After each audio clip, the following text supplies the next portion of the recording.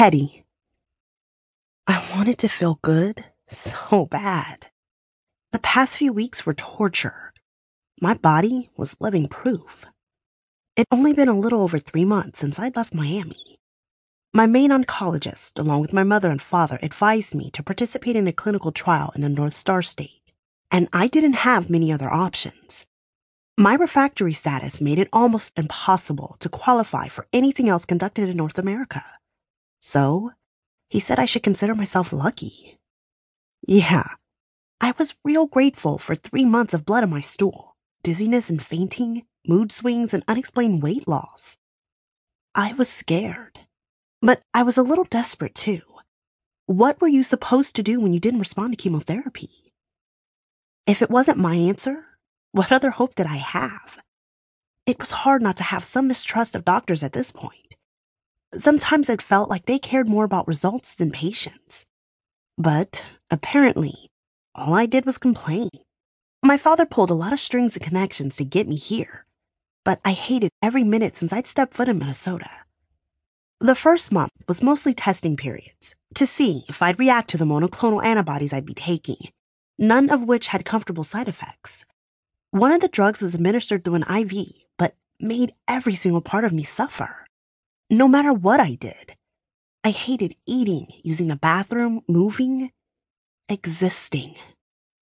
By the time I stopped reacting to the drugs, I'd felt feeble and weighed significantly less than when I came.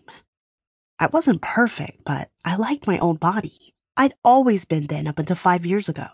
The first time I went into remission, I felt like it'd be the last. So when I reached my weight's height at 165, I thought I'd never look back from it.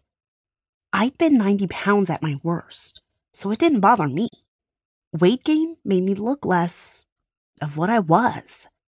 So to look down at what was left of me, I nearly cried every night. At this point, I wanted about to give up. I wasn't sure how much more of this shit I could take. I was in more pain than when I'd gotten here, and so far from home, I wasn't happy. I didn't want to spend my youth like this. If I was going to die anyways, I wasn't about to spend it this miserable. In 3 months, I'd seen a combination of 3 investigators, or supposedly qualified oncologists, go back and forth with patients.